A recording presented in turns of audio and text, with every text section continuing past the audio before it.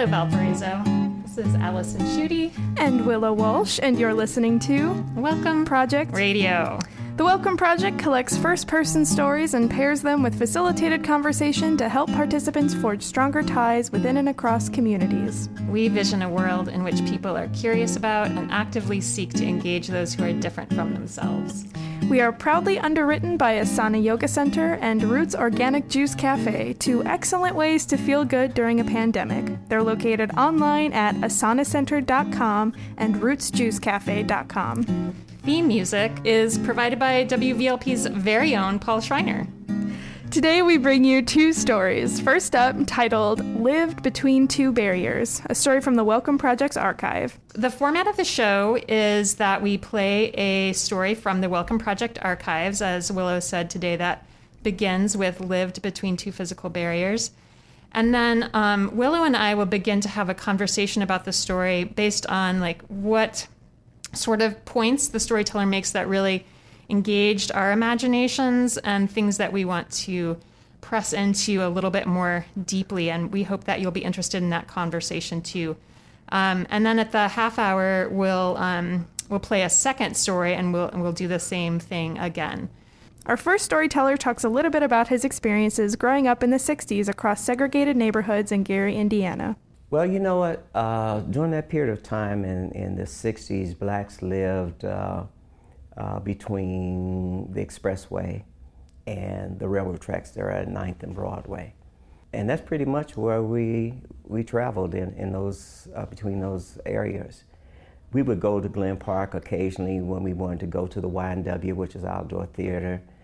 We would go maybe to go to Burger King or some places like that. But we couldn't live in those neighborhoods. Because even, as I think about now, in retrospect, the downtown area was very segregated to a degree. Blacks shopped down there, but we ate at certain places, and it was just established. It was almost like in the South, you know what you're supposed to, where you go and so forth. And so there was a place called Copper Kettle. We knew that we couldn't sit down and eat there. It was a really upscale place on the corner of 8th and Broadway. You could go in and order and take it out, but you couldn't sit down. So we knew that. I think I was too young to appreciate it. I mean, if it's the culture, if it's the mode of operandum, that's what you do, And I was proud of Gary, and I didn't know how racist it was. My first experience with really dealing with really racism was when I was 12 years of age, maybe 11 or 12, and my family doctor sent me to a specialist, and the specialist was in the Brunswick area. And my mom told me how to catch the bus on Broadway and to transfer to get to this area. And I didn't have any difficulty getting there. But when I came out, because the streets intersect, and so when I came out, I was turned around, and I'm young. And so I'm trying to walk back to the bus stop. And I end up walking through what's now what was called Waverly Drive or Waverly Garden over in the area. It was like a project area, a white project area. And I'm going down these streets and I'm totally confused. I don't know where I'm going. And that was probably the first time I had been called that N-word. And I had heard it on television. I knew about it, but that was my first experience of doing it. So these white boys came out and they called me the N-word multiple times, and they started throwing rocks at me. I had to run. I ended up way past my area, and somebody found me because I was totally lost, because we didn't frequent those areas. We pretty much lived between two physical barriers. My first question is, where does the speaker note that black residents lived in the 60s? Okay, so two physical barriers between the expressway, and that would be on the southern side of the neighborhood, and the railroad tracks at 9th and Broadway, which would be the northern part then. And you and I, we looked this up on Google Maps, and it was about a 30-block length of what I've heard called Midtown. I've also heard called Central District. Is that what you were thinking about, just kind of getting the logistics down? Yeah, So we got about 30 blocks there. And so, he also says, we couldn't live in those areas. And I'm wondering, if you picked up on that, what does that mean? To not be able to live in other areas? Yeah. Well, I mean, I know from doing research on this that it's based in segregation. And so there's neighborhoods where, based on federal policies of like redlining and just even how the steel mill, when it basically built the city of Gary, like put workers on, one part together, and the administration on the, more like in the Miller Beach area. But even with the workers, they would be segregated typically by race or ethnicity. So oftentimes the white ethnic immigrants would be placed in areas together. But I feel like his sense of like we couldn't go into those areas, that's more like a social imposition. So, for example, I don't know what a Polish worker feel like they couldn't go into a Serbian neighborhood. I guess I'm assuming that wouldn't have been the case, but I'm not actually 100% sure. But it definitely seems like there was a clear standard by the 60s at least for Black residents that there are kind of rules or conditions under which you can go outside of your own neighborhood. Does that make sense? Yeah. Because he's also talking about, like, right, they are going outside of their neighborhood to some degree, right? Like, they're going to Copper Kettle, and that to me, like, I guess we don't know for sure. I guess he doesn't name it.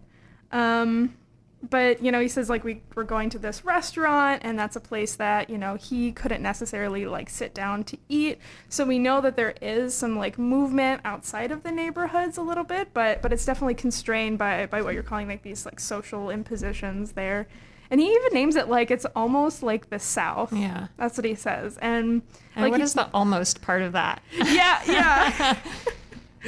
I guess it's like maybe like my thought there is when he's talking about it, it's almost like it's like the South in that I'm thinking like Jim Crow specifically. Like he doesn't name that, but that's like the gist that I'm getting from it.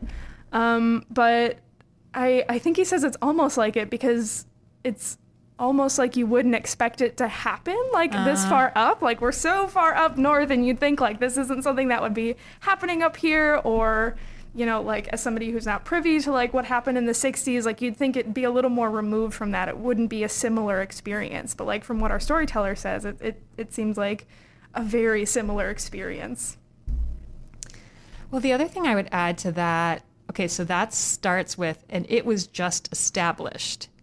It was almost like in the South, you knew what you were supposed to, where you go, and so forth. So this is also going to be something we hear about in our second story, too. But I wonder about if the Black residents who migrated up from the South to resettle in Gary, if they were bringing Southern cultural expectations with them as well. So it was just established. So you knew when you were in the South where you couldn't go, or how you could behave in a restaurant or couldn't behave. Behavior is the wrong word. It's more like whether you could stay or whether you had to take your food with you. So I wonder if it's like almost like the South means in that case, we brought these practices with us in addition to they were expected of us. Mm. So there's this connection to that culture of the South that's being reproduced in the North. And I wondered what you thought, like, what does he mean by culture when he uses that term, if it's the modus operandi? Like, what's he getting at there?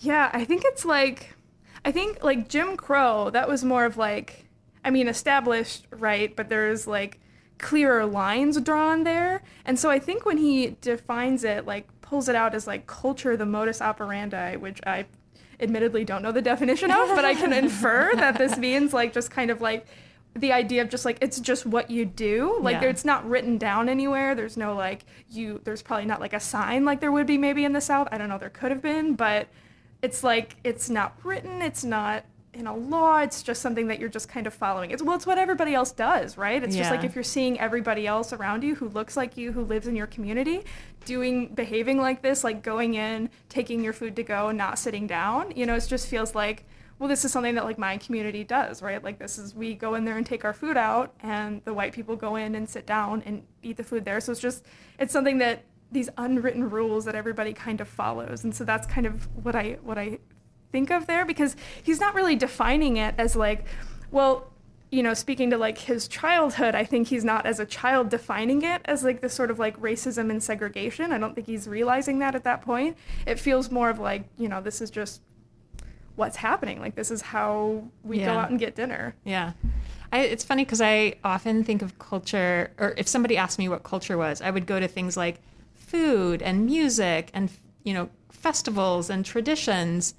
But I think here it's like what we absorb without knowing what we're absorbing, until oftentimes we travel outside of our culture and then suddenly see people behaving in different ways. And we're like, well, that's different than what I learned. And then you begin to realize what you learned, you know? So like, it's something you pick up more through osmosis, which I think is related to why he can end that section with, I didn't know how racist Gary was. If it's just something that which I don't know, like just, I feel like there's something really important there. Like as outside observers or his adult self looking back, we have this label of racist to help us understand the oppression that was happening, the discrimination that was happening. But that like from inside the experience, you're not giving it that label. And he can even say, I was proud of Gary, which it makes you wonder as an adult, would he say he wasn't proud of Gary if he knew it was racist? So I think there's some interesting like space where like racism doesn't totally dominate your life, even as it informs it, because you can escape from its, I don't know, grips or whatever in ways that make you feel very proud of your community, your neighborhood, your city. Even as an adult, you're going to be critical of how it inhibited you. Yeah. Yeah, I think too, like, I guess there is this idea, right? So he is living in this neighborhood that he calls these two barriers. So it's between the railroad tracks and the expressway. And so I think there is something there, right? In terms of like, he's living like in a Black community in a neighborhood, and this is how everybody is acting. Like, this is the modus operandi, as he says, like in terms of like specifically at the Copper Kettle, going in and getting your food, taking it out. And so I think you're right in that it's just like, if you're not maybe privy to other experiences and you're not really like noting it, and nobody, I guess, around you is like noting it. And I think there's like an aspect of like taking a step back and like viewing it as this like whole thing that's happening of like, why are we acting different, like between the two people who are going into this restaurant? Yeah. And so I think you're right. Like, I think without naming it, it doesn't become as much of a color to your experience as so much as we can infer that he talking about it as an older person reflecting on his childhood, he's kind of realizing that, like, taking a step back and can kind of see it a little bit more. But I think like naming that he's proud of Gary, like, that's just symptomatic of his childhood, right? So he's just like, this is how he viewed it and this is how he felt at the time, and he didn't really have the space or the ability to take a step back and see it, and nobody else was really naming it. So yeah, I definitely think that was the case. Yeah, and I think the other way we know that racism isn't like totalizing, you know, like completely determining his life experience, is because he says in the second part of this story, like, I didn't really feel racism until I was 12, maybe 11, 12. And then he uses this experience of hearing the N-word and having rocks thrown at him when he's outside where he's the zone he's supposed to be. So that makes me think, like, apart from that experience, so the first 12 years of his life, he's not hearing the N-word in that demeaning, derogatory way. It's only something on TV. So there's this life that's going on that's protected from some of the kind of behavioral racism, you know, that we often think of when we hear the term racism, where you're actually demeaning an individual for their race. So maybe just what do you think's going on in that moment when he's going to see the specialist? Like, what features stood out to you from that story? Yeah, so I mean, at first it's like, okay, so his family doctor sent him to a specialist, so he's going to the Brunswick area, which we can assume is outside of this neighborhood that he's living in.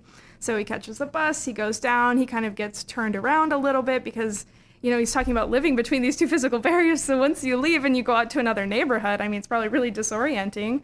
And so he's kind of like walking around. He's not really sure where he's going. And then, right, he confronts or is confronted by, you know, these white boys who are calling him the N-word and throwing rocks at him. And so I think, like, I mean, when you were talking before, it kind of reminded me of this, like, there's this sort of like implicit and explicit racism. Like, I don't know if that's like the right terminology there, but like, I think there's like an aspect of like, it didn't feel like he encountered it. Like, he doesn't name encountering racism until he's 12 because it was sort of hard to see beforehand, I think. Like, with like, you know, it felt more like a cultural thing going into the restaurant and not being able to sit down. While when he gets off the bus and he gets rocks thrown at him and gets the N-word called at him, you know, it feels more like of an attack, of a direct very attack. Threatening, yeah. So it's like, it's too, like, I think one of them is harder to see without that step back that I was talking about. Like, this one, it's very in your face, right? It's like, it's not just like your community, it's specifically you in this moment. And not even just that, it's like actual like harassment and like throwing rocks, you know, you could have gotten like hurt. So I think there's like this difference in being able to recognize it, right? Like, that's really easy to recognize. And he even mentions talking about it on TV. Like, that's something that we even think of as racism. That's easier to point to. Right. And then versus like this implicit that's just happening culturally that he doesn't recognize until later on. Yeah, I think that this is a really good story that illustrates another way people talk about it as structural racism versus like this behavioral racism. And I've always thought the term structural racism, it makes it really hard and intangible to get to. Like, if you were to explain it to somebody who had never heard that term before, well, what does that mean, structural racism? And somebody turned it around the other day for me, and it was like, our society is structured by race, which I thought was really interesting. And you can see that in the first part of the story. Like, the neighborhood in the city is structured by race. Like, and I guess we would add ethnicity. Like, there are places you can go and can't go because of race. There are ways of eating that you can and can't do because of race.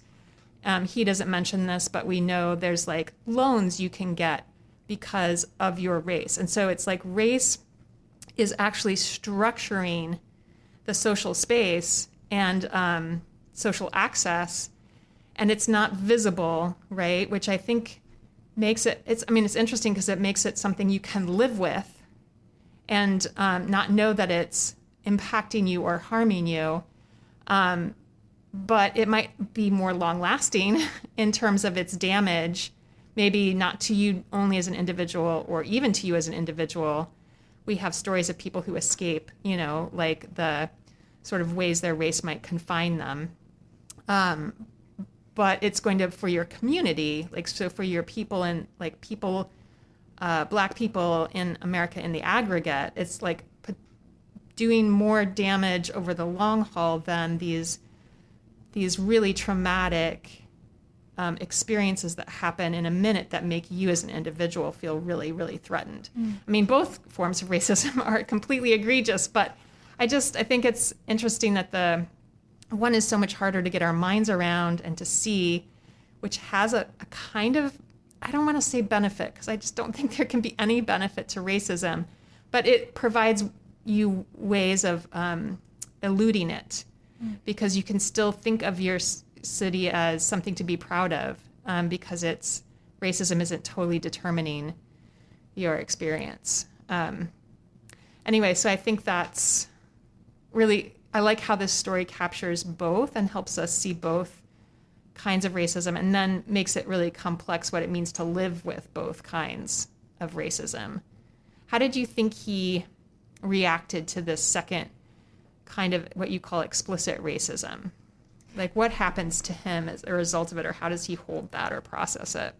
Yeah, well, I mean, not only does he name it as his first experience, but he says, they started throwing rocks at me, so I had to run. And he, thankfully somebody found him and, helped him get around, hopefully.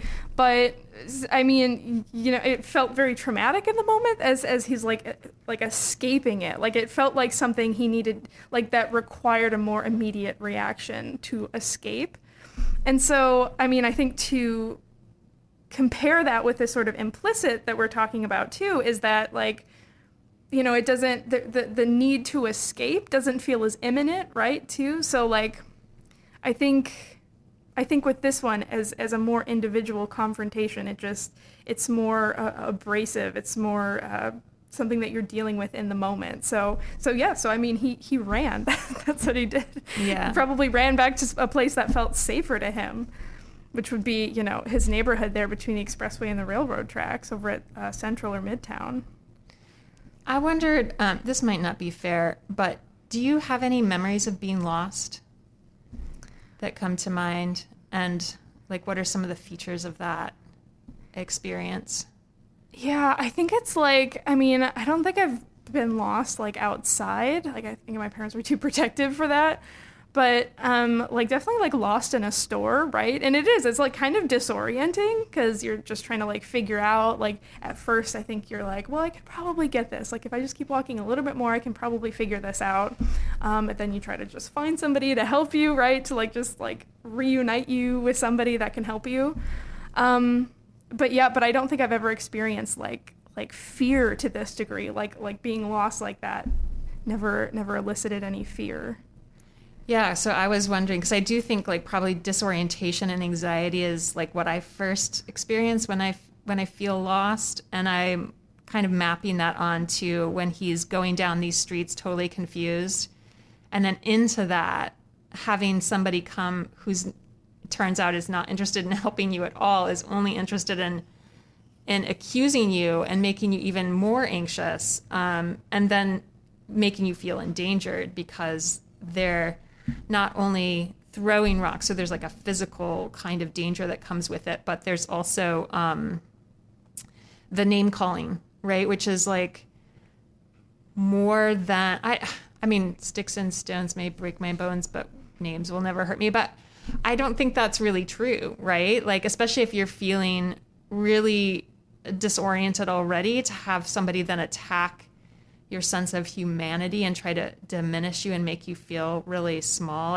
That's almost that experience of bullying is more, I know it feels worse to me than actually being lost. And so compounding the two of them together, and just running, because it's I'm thinking of his body too, and how his adrenaline and his fight flight must be totally activated, and how you have no sort of conscious hold on your choices exactly, because you've gone into that sort of immediate sort of reactive mode. And I don't know, I think as we talk about it, it just feels really striking how different that experience of racism is from that first sort of, it's establishing the boundaries of my life, but it's not controlling my central nervous system response. Yeah, I don't know. Yeah, well, I also wonder too, I think I have to admit, I think as a white progressive person, to hear that, this Black resident of Gary says that he didn't experience racism until he was 12 years old. I mean, that's that's surprising for me. That's something that's outside of what I would have expected. And I wonder, is that a problem, with, I guess I would name white progressives maybe in that vein, if other people hear this story and they're also surprised by that, is that a problem? Is that something we need to think about? Yeah, I mean, I do think that maybe I've already told this story on our show, but when I've had students, Black students at Valparaiso University who come from the south side of Chicago, and I learned for the first time from one of them when I was interviewing them for the Welcome Project that she grew up in a, basically an all-Black neighborhood, and that was shocking to me. Again, this is, really embarrassing. But I feel like there's a similar white progressive interpretation of Black experience with racism, that it's been something pounding them, from the time they were born. And I think it's because I will speak for myself. It's because I really want to acknowledge like how difficult the circumstances of this structural racism must be. I mean, and because it's so hard to see, like I feel like it needs to be really hammered home or emphasized. But what it seems like it might be doing,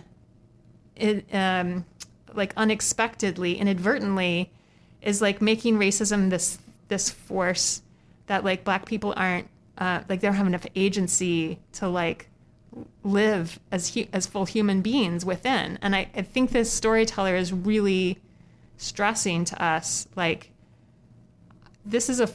I'm living a full human life, and you can throw the N-word at me and that's going to be really traumatic, but it's not determining my life. So I do feel like I'm with you on that as a white progressive. Like I think I have to do some inner check to make sure that I'm not re-victimizing, in this case, a Black person or other people of color under this like umbrella experience or term of racism. I'm going to go ahead and remind listeners that this is WVLP-LP at 103.5 FM, 103.1 FM in Valparaiso. And I'm Allison Schutte with Willow Walsh. Today on Listen Up, we're going to be discussing a second story, Didn't Want Us to Grow Up Thinking the World Was Terrible. And this particular storyteller is going to refer to another neighborhood it's actually in the same physical barriers that our first storyteller speaks of, but it's a particular neighborhood that's come to be known as Means Manor. And she mentions it, but she doesn't give a lot of context for it. So Willow and I thought we would try something where we would give you that context before we play the story, so you'll have it in the back of your mind. And this information that I'm going to be reading came from Indiana Landmarks, which is an organization that recognizes, historically significant areas in Indiana. So this is a blog post that they had written about Means Manor. So Andrew Means is going to be the main architect here, but he worked with a brother, and they formed a Means Brothers Incorporated that went on to become one of the largest Black-owned real estate development companies in the Midwest. By the 1950s, they were constructing complete subdivisions. In Gary alone, the company built 11 different developments and almost 2,000 homes and rental units. So one of those developments, Andrew Means Park Manor, which is now referred to simply as Means Manor, remains one of Means's greatest marks on the city of Gary. With nearly 200 homes in a variety of modest home styles, including minimal traditional split level and ranch, the $4 million neighborhood development quickly became the preferred neighborhood for middle-class African-American homebuyers. Priced between $12,000 and $75,000, the homes were situated on large, landscaped lots, complete with driveways, sidewalks, and winding tree-lined streets. The development included Means's own residence, a sizable ranch situated at the southern entrance to the neighborhood. So again, that's a description from Indiana Landmarks about Means Manor, which is the neighborhood that you're going to hear about from our second storyteller. I grew up in Means Manor in Gary, Indiana. The contractor, Andrew Means, was a well-known person in the city. He was a Black guy, very successful, and he built probably 3 different neighborhoods, and they adjoined the neighborhood that I lived in. There were maybe 3 families that weren't Black families, and every family had a bunch of kids, and we all played with each other. And for me, it was your typical neighborhood in the United States. I think the community flourished because everyone there was there under the same circumstances. A lot of the families that lived in my neighborhood, their parents came from the South. And they were there primarily because of the steel mills, because those were guaranteed jobs. That was guaranteed income. Gary was unique when it was first founded. It was segregated. I don't think there was very much black population there. My dad came to Gary from Kentucky. He was 4, and my mother was 8 when she came from Alabama. My parents actually met each other. My mother was in kindergarten, and my father was a senior in high school. That's how small Gary was. That's how concentrated the black population was in Gary. They lived in that one section of Gary where black people were allowed to live. My dad went to the military when he was 17. He was a non-commissioned officer. He didn't get a commission because there weren't black commissioned officers. He actually met someone in Seattle during training that everyone called a white version of my dad that, believe it or not, turned out to be his brother, that my father found out when he was 60. And when his natural father was on his deathbed and wanted to meet my dad, my father said he wasn't interested because he knew my father existed the whole time. And I think that's something that kind of stayed with him and made my dad the kind of dad he was. He absolutely cherished us because no one cherished him. He was raised by his aunt here in Gary. My grandfather on my mother's side was half black and half white, and he married a black woman. So that's very interesting in Tuscaloosa, Alabama in the 20s and the 30s. And my grandfather was actually killed, allegedly, by a Klan member. Never's been proved, but that's the prevailing story. And it had a lot to do with him fighting to defend his wife, my grandmother. I guess someone either said something or did something or made a comment about the children. And it's something my mother's never really wanted to talk about. She's not comfortable talking about it. The type of things that my parents experienced, the type of racism was very interesting. My father came out of the military, didn't even have the right to vote. He wanted to work in the post office in Gary. They didn't hire blacks. My mother worked for a Jewish doctor, like babysitting their children, helping them with their homework. And she had to take a bus from his house to where she was living with her aunt. And she had to have something saying, I was working with Dr. Kadal for, whatever reason, whatever they described her duty as. When she traveled to Florida with him, she had to have a document stating she was there with him. So say if he told her, go get some milk or whatever, if she was stopped or if she was questioned, she had a document to show why she was where she was. But my parents would talk about how they felt, how proud they felt. They felt better about themselves when Gary, which at that time was considered a major metropolitan city, elected a black mayor. It was a huge deal in the black community. And my father, he probably always had a chip on his shoulder, but it wasn't until we were adults, his children were adults, when he started sharing his life experiences, as my mother as well. And I honestly think it's because they didn't want us to grow up thinking the world was a terrible place, because all in all, it is a good place. Okay, so I actually want to start with a question for you about what do you think she means by typical neighborhood? Yeah, well, I think there's something important, right? She says right before that, because she says, and for me, it was your typical neighborhood in the United States. So, she describes that as there's 3 neighborhoods around hers. Every family had a bunch of kids. We all played together. And I think with that, she was saying that the community flourished because everyone there was kind of under the same circumstances. They came from the South. They were, working in the mill. So I think it was a lot of people in her community were kind of in the same situation, right? So there was a lot of people like her and a lot of kids to play with too. So she felt like it was your typical United States American upbringing. Yeah, see, I just still think typical is she has this idea of the American childhood.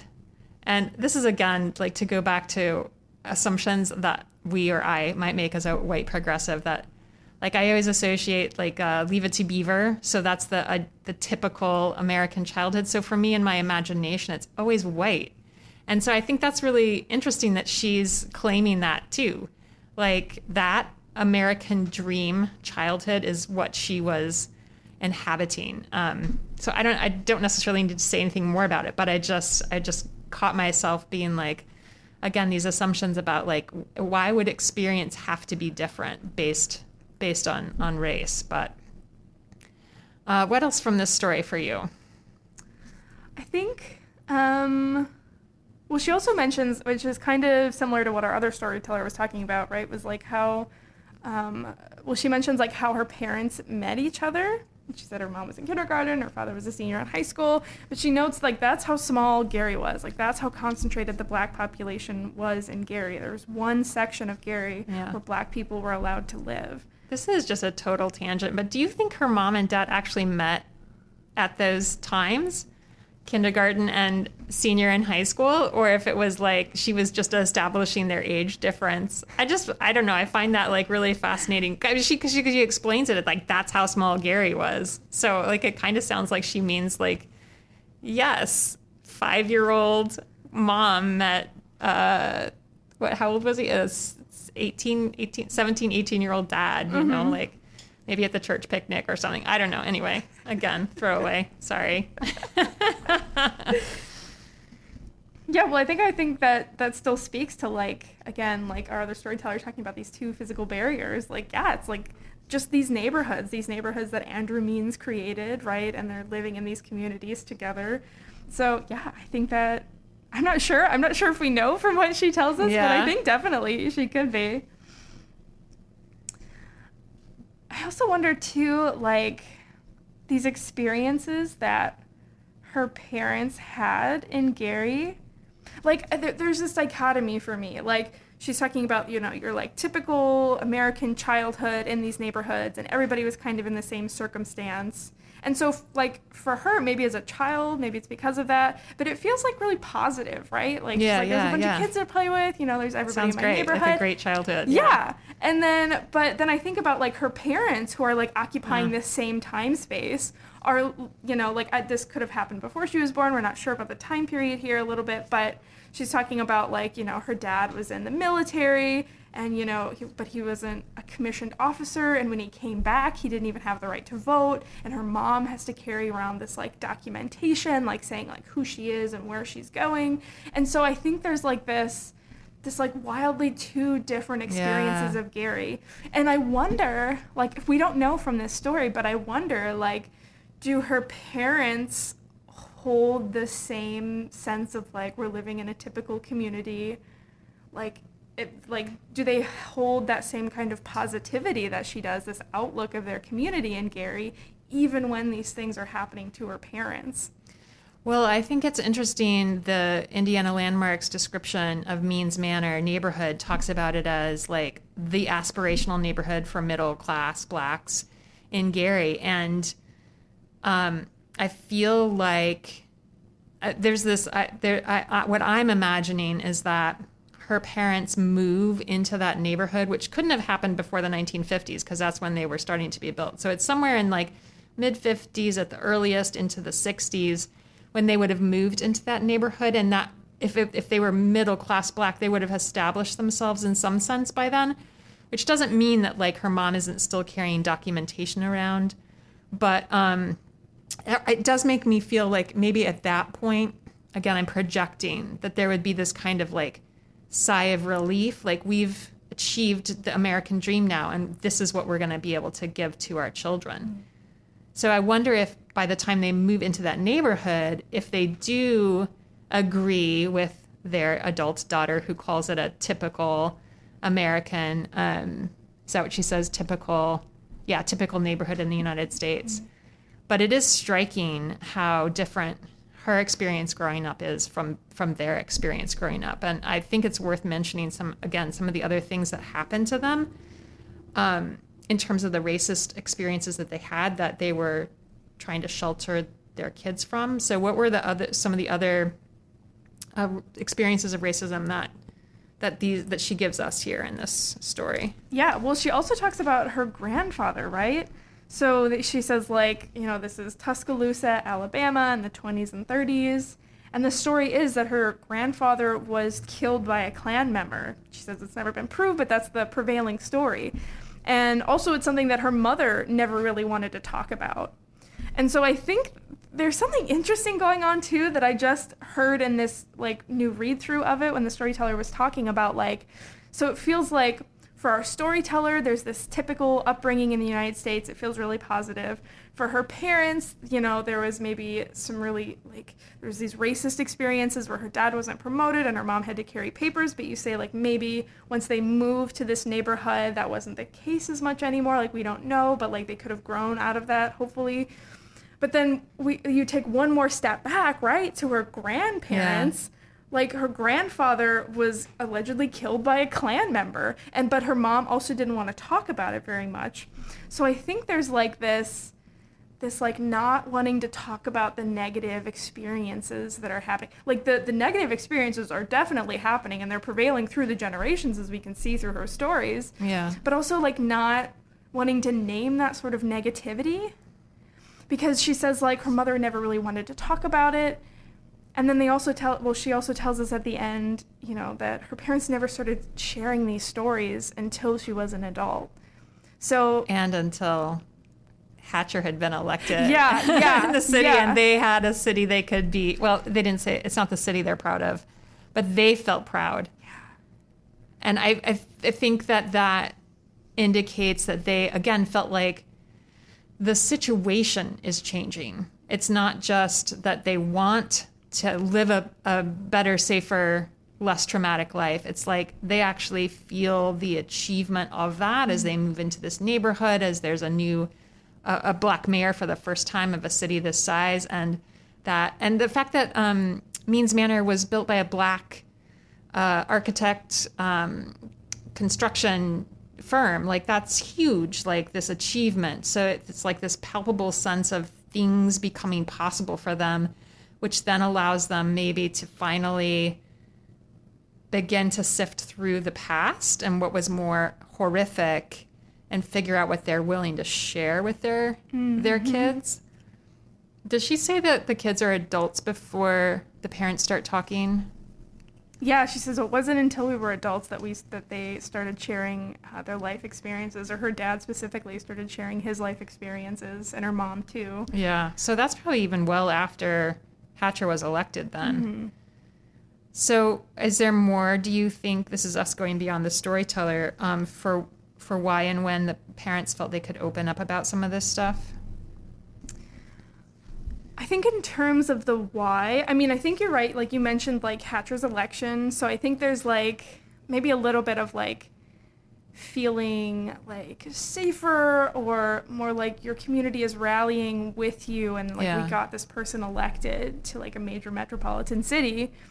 And so I think like in terms of being comfortable, I think maybe like over time, right? So maybe like there's distance from this experience of like her grandfather being murdered, and then her parents' experience of, you know, her dad coming back from the military, not being able to vote, her mom carrying these papers, but then them moving into Means Manor and like being able to be in this like upper middle class like neighborhood with a bunch of families and things. So it feels like there's maybe more distance between the pain. Like it's still happening over time, but like this pain of like her grandfather's murder, you know, that there's more distance. And then once you have a black mayor elected, it just feels like it becomes a little more easier to share these stories, because maybe it's because it's the positives, right? That like the positives are being in this neighborhood. The positives are having Mayor Hatcher as mayor, and it feels like you're kind of on the up and up, I'd assume. So it feels a little bit more, even if it was a long time after Hatcher was elected, like it feels a little more easy to kind of share these experiences of the past, because maybe you can even note too, like this is in the past. This doesn't have to be our future. Like look where we are now. I think that's true for sure. And I wonder if there's also something else going on with this. All in all, it is a good place. Like, is there some part of her parents that had to believe that, even when they themselves, either as children or young adults, were experiencing the terror? You know what I mean? Like, so the parents, in her mind, as she's telling us this story, the parents protected her and her siblings because they didn't want to pass on the message that the world's a terrible place. They wanted to kind of protect them and give them a sense to enjoy the goodness of life. But But it also makes me wonder if the parents were holding on to the hope in the middle of the terribleness that they were experiencing, that there is goodness also available. And maybe like our first storyteller, in ways that the daughter isn't sharing with us during this interview, the parents were also experiencing life as a good, even in spite of or alongside the negative stuff that they were having. Again, I feel like this message of we don't, as Black people, we don't want to re-victimize ourselves. And that would be a message that you and I are starting to talk about hearing as white progressives. Like, how can we name real obstacles that actually diminish or oppress people without, in the naming of that, re-victimizing them? And like, it's really a difficult line, I think, to walk, either as a white progressive who wants to be anti-racist, or a Black person or a person of color, or if we change the dominant subordinate categories, we could do it along gender lines, or we could do it along disability lines, or along sexuality lines. Like, nobody wants to be re-victimized by their circumstances. It's hard enough to be victimized by the circumstances at all. Like, let's not re-victimize ourselves. So I think that was really important for the parents to make sure that their kids had some freedom that maybe they themselves didn't quite experience, but had more confidence in as the conditions seemed to change, both of their neighborhood and their political system. I should remember to let people know that they're listening to Welcome Project Radio. This is Listen Up with Allison Schutte and Willow Walsh here on WVLP. And today we've been talking about two stories, and the second one that we're discussing now is a woman who grew up in Means Manor in Gary, Indiana, and is sharing some of the experiences her parents got around to telling her about as an adult in terms of the experiences of racism that they had. So we're trying to unpack that now, and I'm going to throw this back at you and see if you can do anything with it, because this goes beyond the storyteller again. But what do you think? Is the world a good place? Is that too broad of a question? I mean, that's a tough question, right? I mean, I think I'd prefer to talk about it in like how we think the storyteller feels about it, and like her parents feel about it. Because I think, like, I don't know, my sense to infer, like, from what she said, is that if her parents aren't sharing this information with her, until later on, it's like they didn't want to color her view of the world, right? They still wanted her to hold that sort of hope. And I think we don't know necessarily if the parents feel that the world is a good place, but I think you still want to have that hope, right? Like, even when you get, like, these really terrible, like, racist experiences, like, you can still keep going. You can still have a child who's in a neighborhood and playing with kids, and, like, it feels like it's on the up and up, right? So there's still that hope, and you still want to instill that in them. And so I think for her, her parents, did make her feel like the world is a good place, despite some of these things that are happening. Like, I know they didn't tell her until later on, probably because they wanted to maintain that, that feeling of hope that the world is a good place.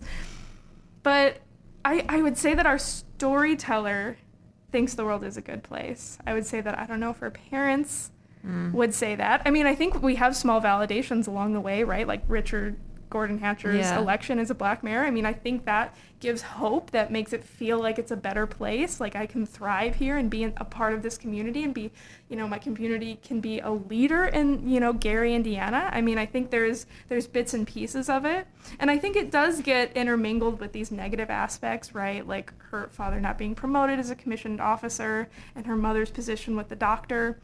But I think, like, it's our storyteller gives us a combination of these things, right? Like a combination of her good experiences in her childhood, in her community growing up, and she feels like that's a positive, typical upbringing. But she does name some of these experiences that have happened with her grandfather and her parents.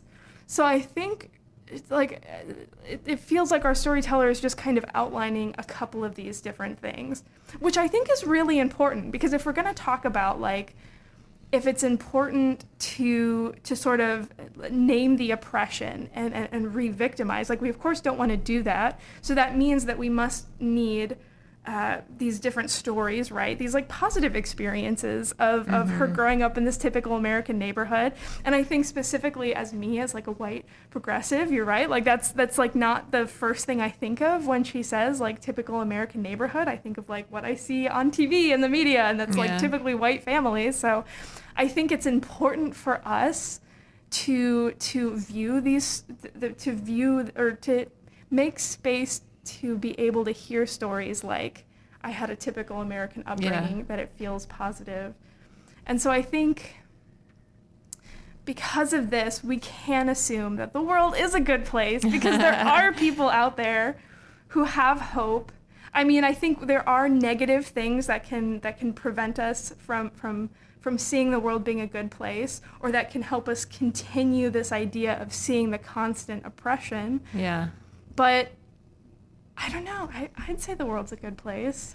I mean, I think especially if I hope I can articulate this. Like, there's this difference between life that's lived like in your neighborhood, with your family, with your community, maybe your church, maybe your place of employment, if that's a good space for you, where like the news and politics, especially today, feels like it's so over determining our lives. But that's probably, I can say that because I pay such close attention to the news, but like my parents don't really necessarily. And like the life that really is the good life is not the one that's at this level of, what's happening elsewhere and what are other people doing that's going to impact my life. So I'm thinking in terms of politics right now and politicians, whether it's at the national, state, or local level.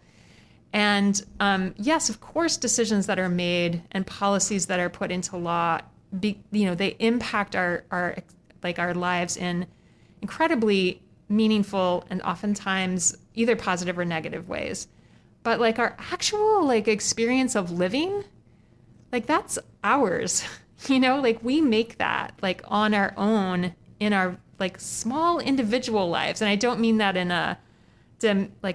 to diminish, like it's like small or tiny or infinitesimal or unimportant, but that it has like it's like something we can put our arms around, and that we actually do have agency over, even if there's conditions that are trying to restrict us in certain ways. It's like life will find its way like through the cracks, like so that we can actually have joy and beauty and pleasure and humor and love. Like we'll find that. So I think that's sort of what I'm starting to think about with this idea of life. It is really, the world really is a good place. Like it's at this level of living and loving each other on our blocks in our homes that can't be taken away from you, no matter what conditions are kind of pressed against you. That would be the most optimistic reading, at least. I wonder if it's true. Yeah.